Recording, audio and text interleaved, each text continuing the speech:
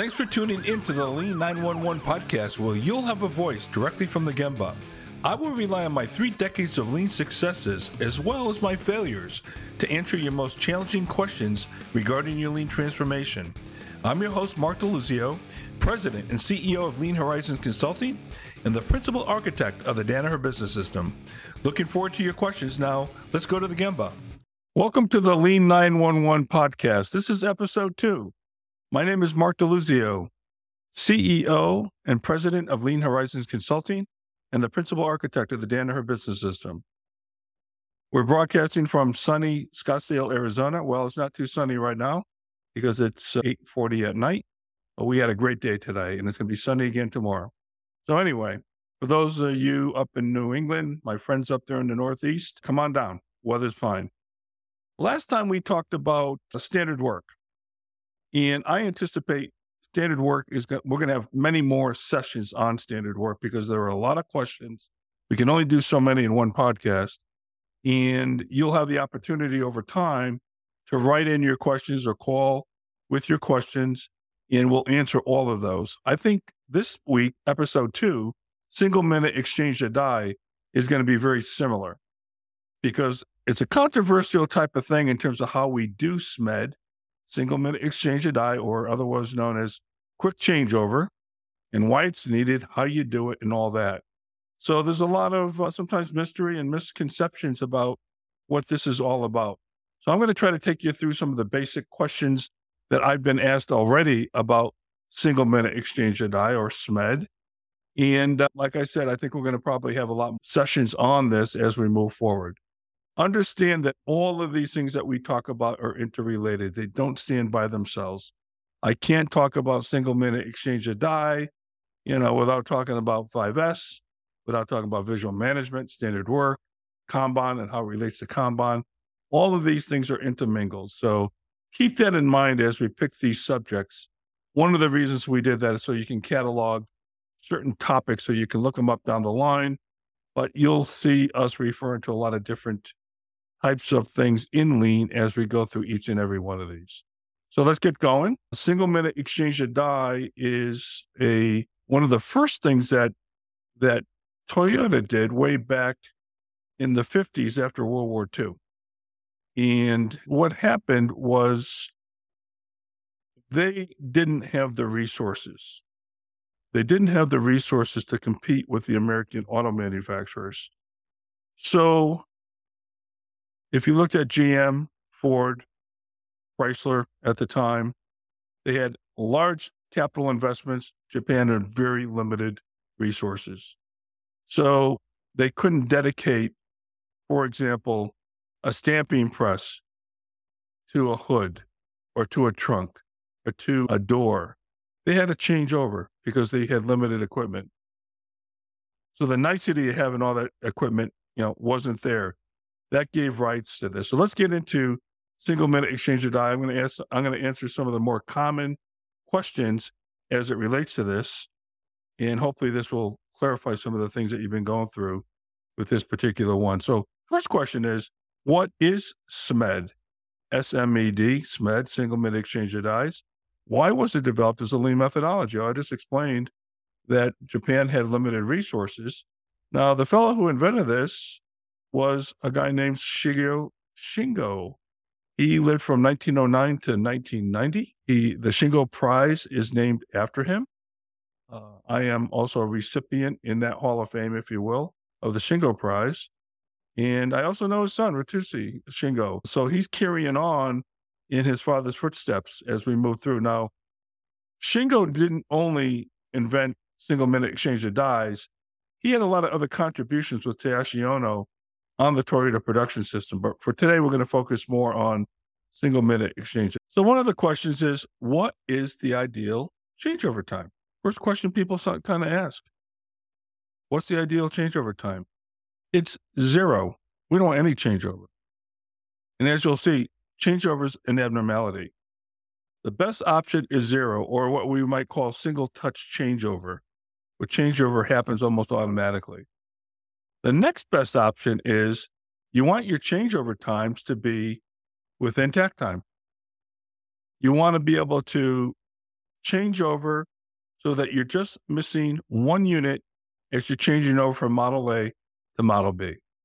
And if you could do this right, you can actually follow in a one-piece flow cell a changeover right behind the last Model A being produced to the next changeover to Model B.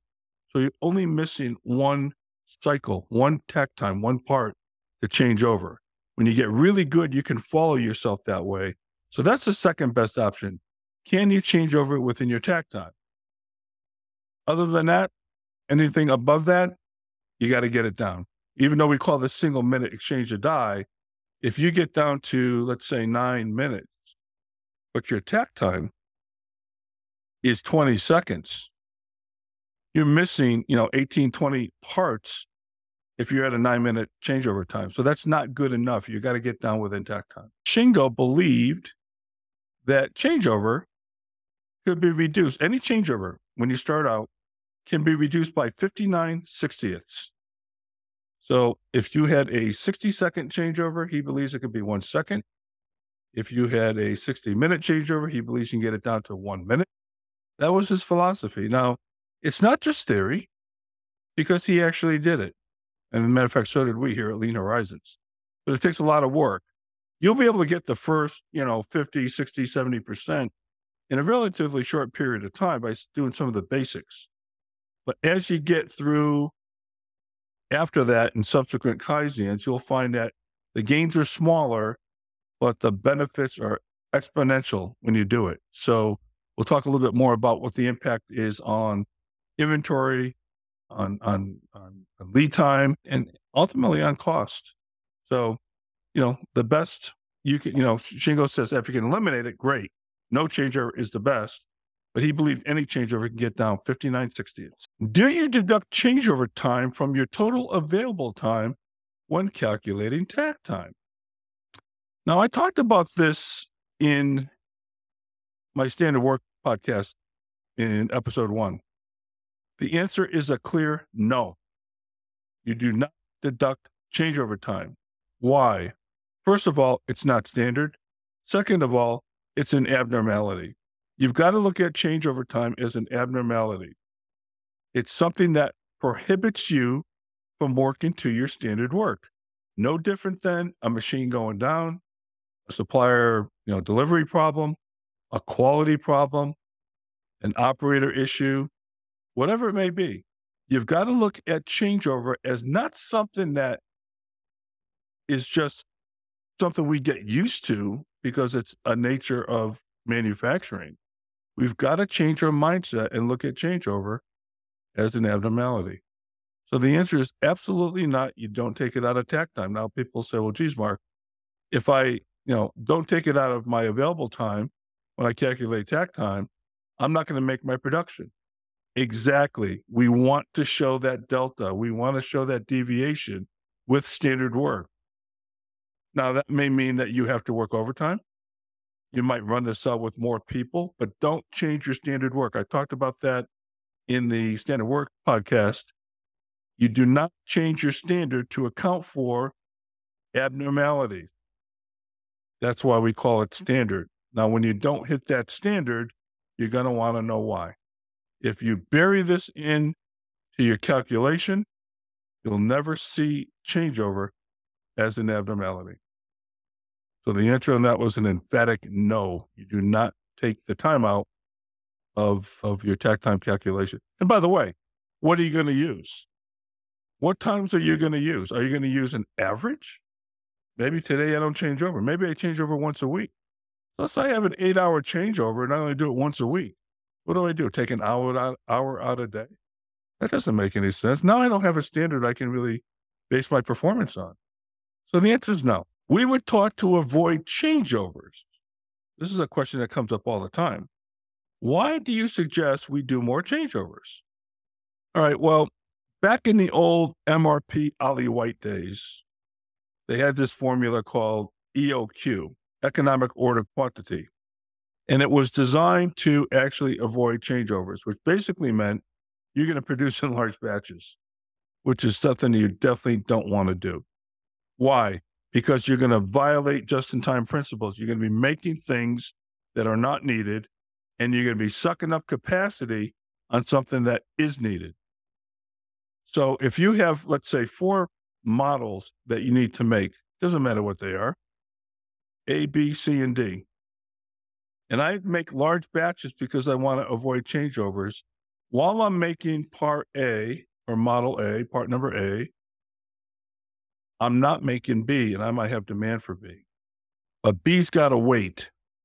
If I can reduce my changeover, there is an absolute direct relationship between batch size, between lead time, and inventory. And I'll get into this a little bit later when you reduce your changeover. So if you reduce your changeover by 50%, you will reduce your lead time and your inventory, provided that you're working on a level-loaded Heijunka-based schedule.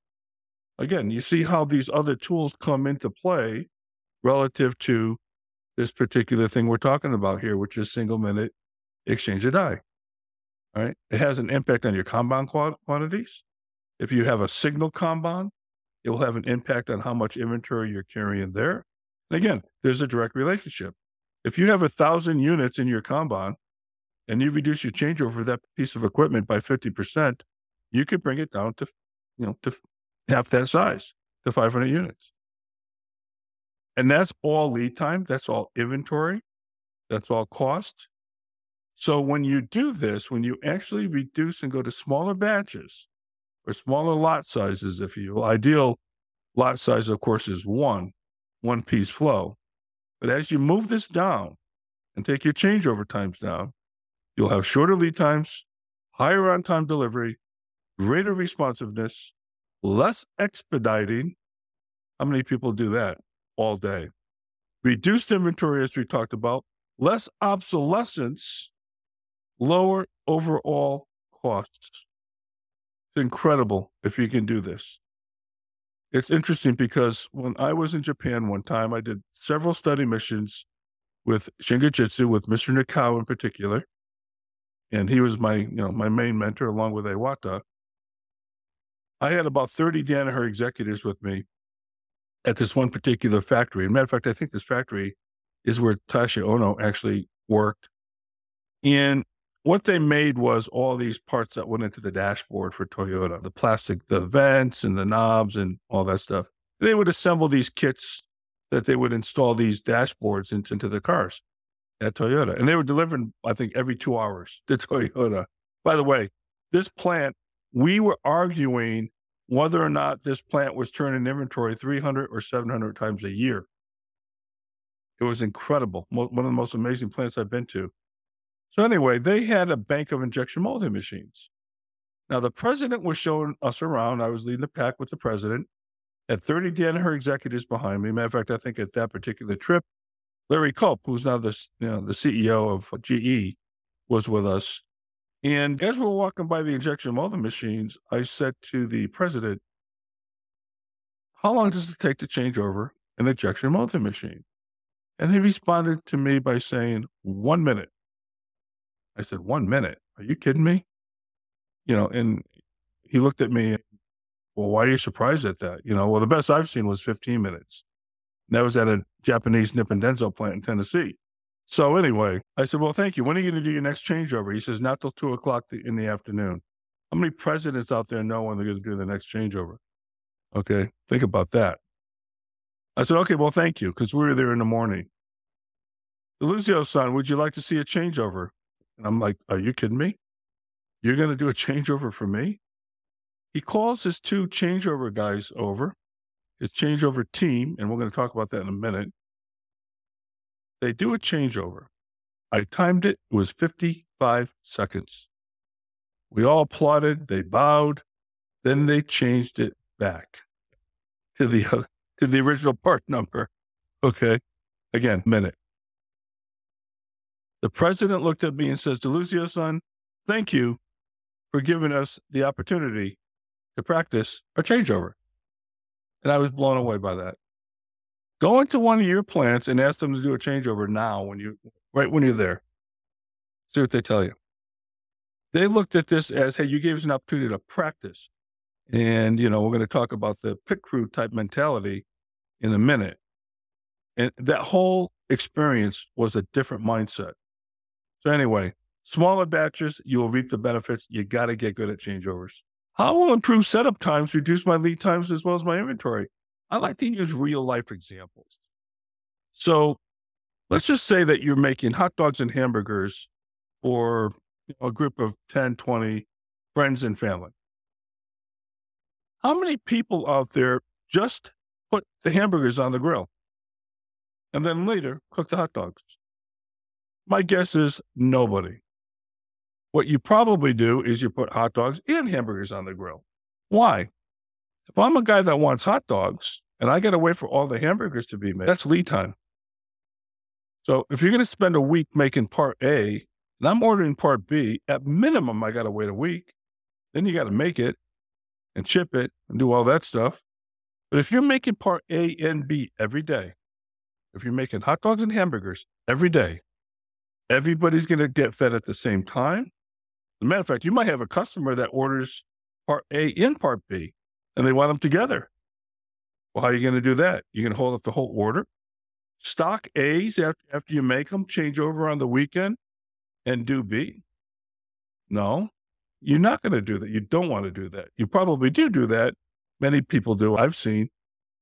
You don't want to do that. You don't want your guests to wait for hot dogs or hamburgers. You want them to eat together. So intuitively, you have to make your hot dogs and your hamburgers with zero changeover. Okay. No wait time. That's the analogy you think about lead time and as well as inventory, right? So that's what you want to look at here, because that inventory is going to get consumed all at the same time. Use real life examples. And this analogy with hot dogs and hamburgers is an exact analogy for any business out there that has changeover. Now, this is an interesting one. The question is, why would you suggest that we develop a dedicated setup team? Shouldn't the operators do the setups? This was a big controversy on LinkedIn. And the comments I got were, well, it's not going to be productive. We're going to lose productivity. You're going to waste a lot of people's time, blah, blah, blah, blah, right? Well, hey, look, if you don't have a lot of need for changeover, then dedicating people to changeover might not be the best thing to do. But most companies have a lot of changeovers, or put it this way, they should have a lot of changeovers, but they don't because they're so long and costly. So they say, oh, geez, we only do, 4 changeovers per month. You probably should be doing 4 per day if you really think about it, but you're not. So you don't see the value in actually a dedicated setup team. So again, real life analogy, I like to use a pit crew in an auto race, whether it's NASCAR, Formula 1, Indy 500. The driver is the operator. Operators should operate, according to Chihiro Nakao. And I talked about this in standard work. Operators should operate. They should be working in their work sequence of standard work. That work sequence is analogous to the racetrack. We want to keep that driver on that racetrack as much as possible and keep him out of the pits. So what does that mean? That means I don't want the operator going to fetch tools or fetch materials. I want the operator in the cell working the standard work according to the work sequence as, laid out by the standard work combination sheet. So now what does that mean? That means a pit crew. And Sigio Shingo, by the way, really supports a pit crew mentality. He doesn't call it that, but he calls it dedicated changeover people who have technical competence and they practice changeovers, just like a pit crew does 6 days a week until the race day. They practice every day to shave off half a second here, a quarter of a second here. They don't just show up on race day on Sunday and say, hey, okay, let's do a changeover. They change out the tires, fill up the gas tank. We don't want the driver getting out doing that. He'll lose the race. So think about the pit crew. Think about your business and your production as, quite frankly, a race. You're racing against competition. You're racing to get product at the right quantity and a just-in-time concept to your customer. And of course, in the right quality. So the answer is absolutely yes. you should have a dedicated changeover team that has the technical competence to do quick changeover, following the rules of single-minute exchange of die. Now, we're going to go through the training today in terms of how to do a SMED. That's, subject for another day, and that's not what this podcast is all about. We're just answering these questions right now that all come up, and this is a big one. This is a big one, and everybody argues about it. And I'm here to tell you that every company I've seen in Japan that were Toyota suppliers had dedicated changeover crews. The next question is, I've heard the words internal and external changeover time. What's the difference? What do they mean? Well, if you think about it, internal time is the setup activities that cannot be done while the machine is running. So in other words, if I'm changing out a fixture on a CNC machine or a mold on an injection molding machine, the machine can't be running while I'm doing that, right? So that's all that time it takes to do that type of stuff that the machine actually has to be done is called internal time. External time are those activities that can be done when the machine is running. So for example, getting my tools together, by bringing those tools to the point of where the changeover is going to be, I don't need to have the machine shut down and then do that. It extends my changeover time. So I can get that all done in advance. I can preheat a mold on an injection molding machine.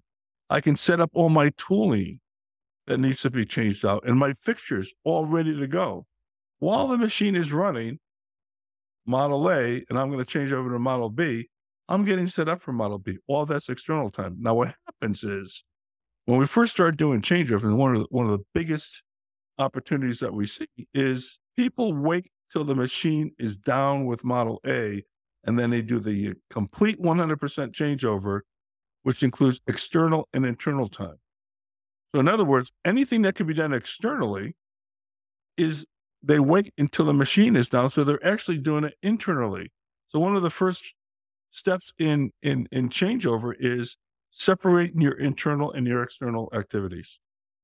And you get a lot of bang for the buck. Now, think about this.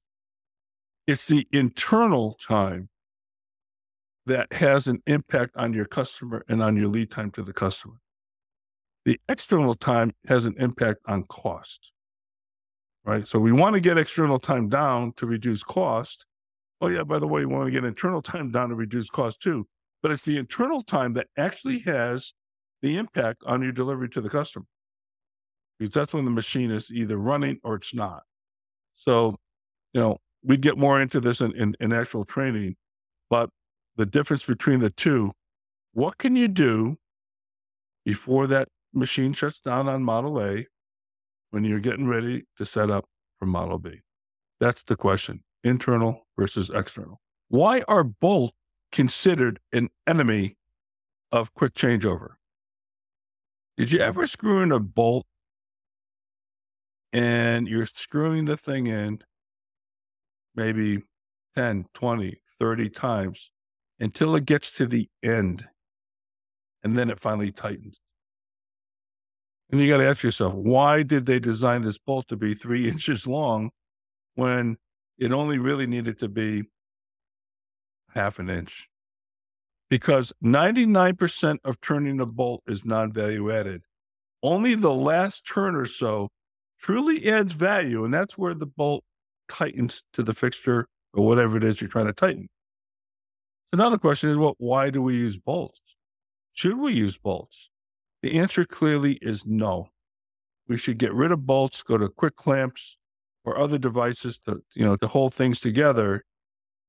Quick release manifolds, for example. We don't want to be turning bolts. Bolts are your enemy. And one of the other things I'll tell you about changeover is you want your operators to have their hands moving, but their feet staying still. You do not want your changeover operators, as best you can, to move. They should be stationary with all their tools and everything right at the point of changeover. So you can move your hands, but not your feet. Now, can you do that like overnight? No. But it's something to strive for, where the operator doesn't have to move. Feet stay still, hands move. All right. So think about that. If you can get to that point, you'll be doing yourself a big favor. But as far as bolts go, we do not want bolts. We're going to get rid of bolts.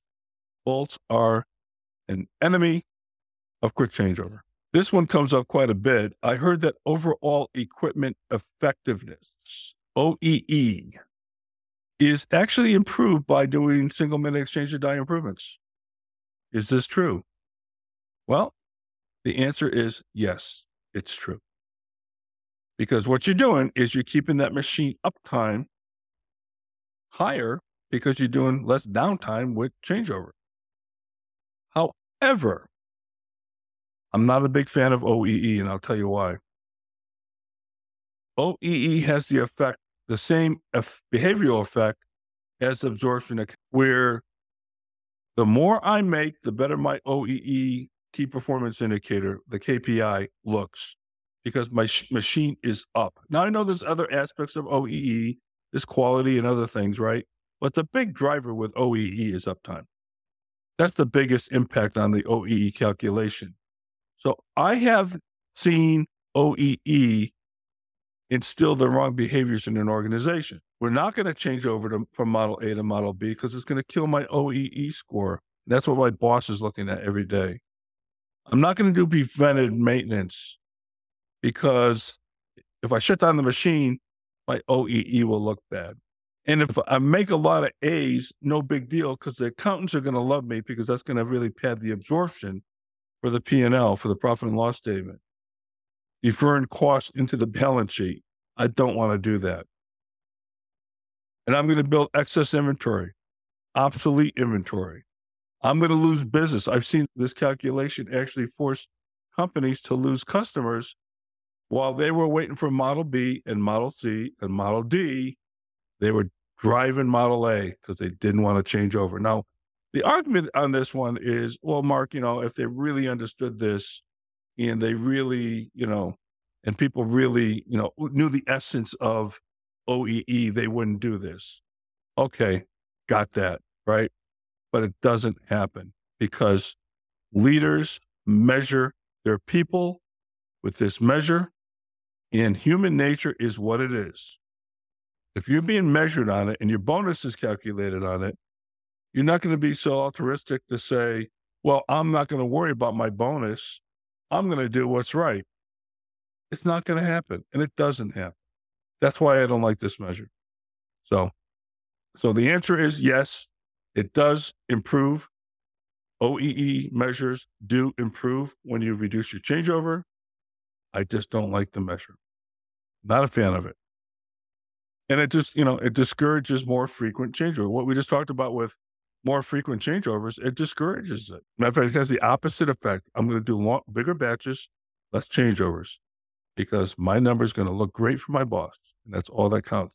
Why shouldn't we buy equipment that combines multiple process steps? Wouldn't this eliminate the need for frequent changeovers? Maybe not. I don't know. It depends on the situation. However, many times in the spirit of trying to improve productivity, in the spirit of trying to, eliminate changeovers this way, I put everything into one big machine, let's say, I'm forgetting about something very important. What I'm forgetting about is takt time. I'll end up, and I talked about this in the standard work session last time in episode 1, I'll end up violating my takt time by combining multiple operations. My machine cycle time will be greater than my takt time. So great, I might have eliminated a couple changeovers, but now I'm going to work a second shift, maybe a third shift, because I violated my takt time. My cycle time is greater than my takt time. So what we want is small equipment, ideally no changeover like we discussed. And as Nikau said, who is the father of 3P, which is the production preparation process, we did the first one at Jake Brake in the late 80s with the Hino line. I ran the Asian business in Hino. Part of Toyota was my customer. And the first 3P line was done in the U.S. at Jake Brake, and it was an unbelievable line. We had Pokyokes and Judokas and Hanadashis and Chaka, all that stuff that goes into cell design. And we'll talk more about that at another date when we talk about cell design. Nicole's known as the father of moonshine. And his own notion with moonshine is, hey, look, we're going to take a bunch of people, engineers, what have you, put them in a room, and they're going to do mock-up production cells using things like plywood, 2x4s, aluminum, paper, cardboard, whatever's available, right? Why did he call it moonshine? Moonshining way back when the moonshiners down south would take garbage cans, garden hoses, anything that was available to make moonshine. And that's where he came up with the idea of moonshine. So he's known as the father of moonshine. I've been to some of his plants in Japan where he actually created some unbelievable choco lines and cells and just lights out incredible. And maybe someday we'll talk about automation and the questions around automation and ills and the misuse of automation in so many cases. Because the choco line does require people. And everybody wants to eliminate people. And I believe it's the wrong thing to do for a lot of different reasons. So anyway, the answer is no. We don't want, as Nicole would say, we don't want battleships. We want PT boats, nice, small, flexible, single operation pieces of equipment where I can manipulate, keep it way under takt time, simple. If a big battleship goes down, the whole darn thing goes down. If one little PT boat goes down, I can replace it with another, right? So he always said no battleships, PT boats. And again, we'll get more into that when we get into the cell design section of this podcast. Okay, that's all I have this time around. There's probably a lot more questions you're going to have on single minute exchange of die. I didn't really talk too much about the impact it has on and all that, but it does definitely have an impact on your Kanban calculations. And I actually have a model. If you go on YouTube and take a look at single minute exchange of die and do a search for me there, you'll find the Kanban model where I show you directly mathematically the impact of changeover on your inventory, on your Kanban, and on your lead time. All right. So that's out there on YouTube. I might bring that in another session. We'll talk more about that. But that's it right now. Thanks for visiting. Email me at mark@lean911.com. That's Mark, M-A-R-K with a K, mark@lean911.com. And we look forward to seeing you next time. Thank you.